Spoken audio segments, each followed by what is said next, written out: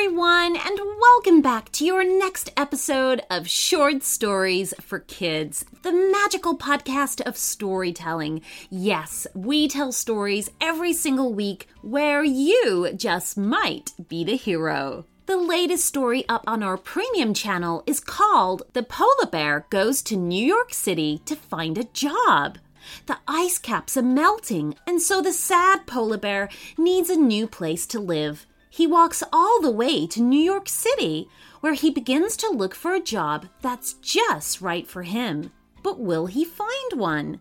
To listen to this story and more, join up to our premium channel and become a super fan of short stories for kids. Here you'll receive a Friday bonus episode every week, plus our entire back catalog of stories ad-free. Also, premium shoutouts just for you guys. So to hear this story and more, sign up to our premium feed in a couple of clicks through our website at shortstoriesforkidspodcast.com. Today's story request comes from Elena, Harrison, and Samuel, and they all work together to come up with a story idea. So Elena is a fire dragon, Harrison is a monster truck driver, and so is Samuel. And they save the president from a zombie pterosaur. Ooh, that is really scary, guys.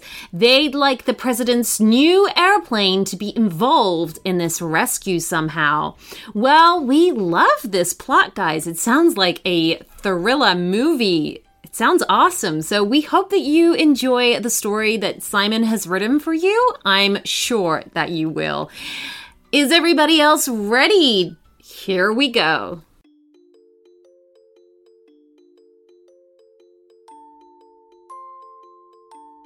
The video screen began to flash with an incoming call. Harrison answered it immediately to reveal a panicked-looking man with short hair wearing a smart suit. "Is this the Monster Marshals?" said the man hurriedly. "That's us," said Harrison with a smile. "How can we help you?"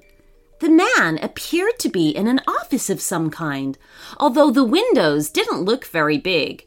"We need your help urgently. We're under attack." "Attack?" asked Harrison. "Where are you exactly?" "We're trying to land our plane, but strange creatures keep mobbing us. If we can't land, we're going to run out of fuel," said the man, just as something large briefly blotted out the sunlight coming through the tiny windows. "Sounds like you've come to the right place," said Harrison. "I'll get my team mobilized."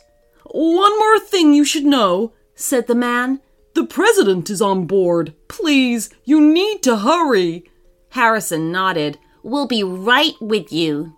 The Monster Marshals compound was up in the mountains, where enormous enclosures housed the various beasts and monsters they'd caught over the years.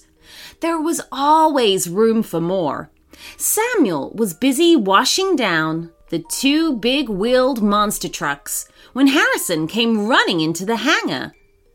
"We've got to roll!" Harrison shouted. "Big flying creatures are attacking the president's plane, meaning it's unable to land." "Oh, great," said Samuel. "I hate flying monsters. They're always the trickiest."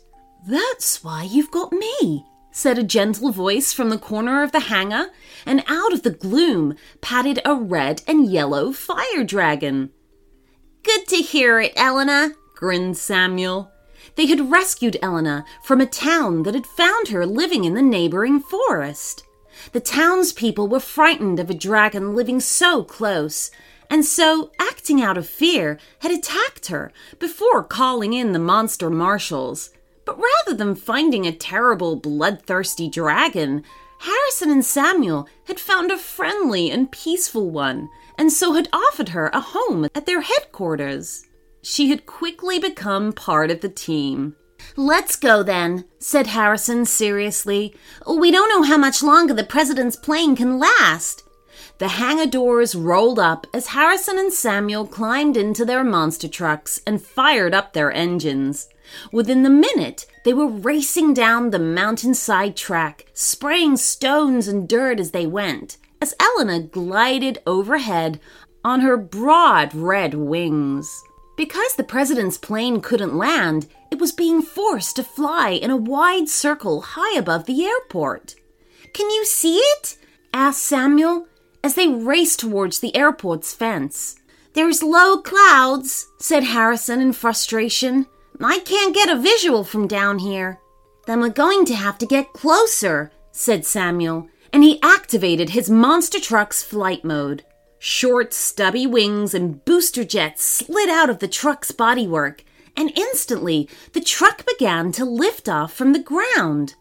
"Mind what you're doing with that thing," said Elena, dodging out of the way. She wore a special communication device, so she and the trucks could stay in contact. "I'll be careful," laughed Samuel, just as Harrison's truck joined them in the air. They rose up into the clouds, where for a moment they could see very little at all. "Any idea what sort of creature we're dealing with here?" asked Samuel. "All I know is that there's more than one, and they can fly," replied Harrison. "We should find out exactly any moment now." They emerged into a bright blue sky, with the clouds lying beneath them like fluffy rolling hills.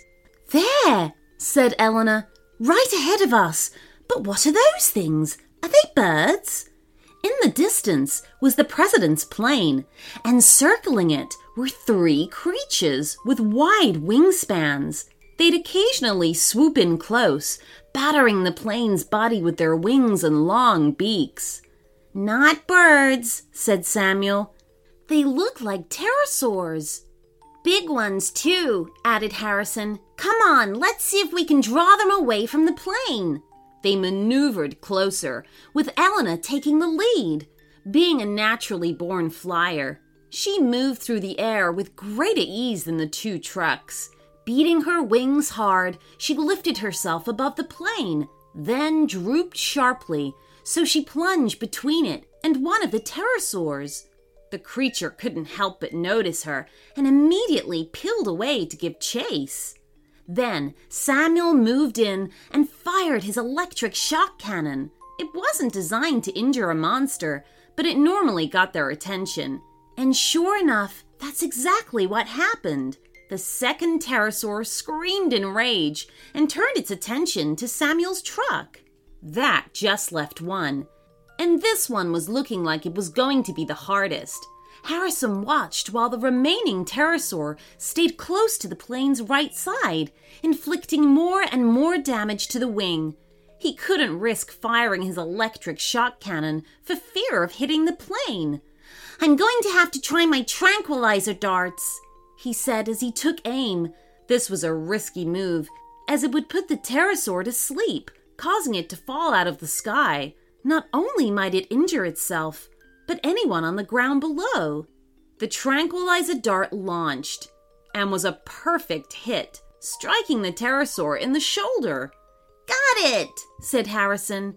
He needed to act fast and deploy a net to catch the flying reptile, except the pterosaur didn't go to sleep. It simply carried on as if nothing had happened. "Got a problem here," shouted Harrison. "This thing isn't responding to tranquilizers." "And they're sure ugly, too," said Samuel. "My one looks like it's falling to bits." "Mine, too," said Elena. "It doesn't look right at all." "Guys, I don't think we're dealing with pterosaurs here," realized Harrison. "These are zombie pterosaurs."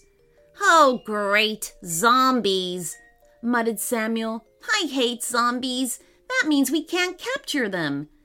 "That's right," agreed Harrison. "We'll have to dispose of them." "Does that mean I get to use my breath?" asked Elena. "Go for it," replied Harrison. Elena had been forcing the pterosaur to chase her, but now she turned gracefully in the air and spread her wings wide before letting out a tremendous jet of fire. The zombie pterosaur flew straight into it, instantly burning to a crisp. There was no time to waste as she blasted through the cloud of ash and sent another fiery breath jetting towards Samuel's pterosaur. "Thanks for that," said Samuel. All I seemed to be doing was annoying it. And this just left the one damaging the plane's wing. Smoke had begun to pour from one of the engines, and it was only a matter of time until some serious damage happened. "Elena, you're going to have to do something quickly," urged Harrison. "I'm on it," she said as she raced towards the plane, coming in high. The final zombie pterosaur was too close for her to use her fire, so she swooped down onto it, the long claws of her feet extended. The pterosaur was snatched away from the plane and tossed into the empty air. Before it had the chance to react, Elena sucked in a lungful of air, then blasted it back out in a fireball. It struck the flailing pterosaur, which exploded into ash. "Yay!" shouted Samuel. "Good job, Elena," cheered Harrison. "Now let's get that plane to the runway." As they dived back into the clouds, a call came through to Harrison's truck. "Thank you," said the man who had been in the original emergency call. "You've saved us. We couldn't have lasted much longer." "Just doing our job," said Harrison modestly. "Well, the president's extremely grateful and would like to meet you all once you've landed," explained the man. "Can you hang around for that?" "Hold on," said Harrison. "I've got another call coming through. I'll just put you on hold."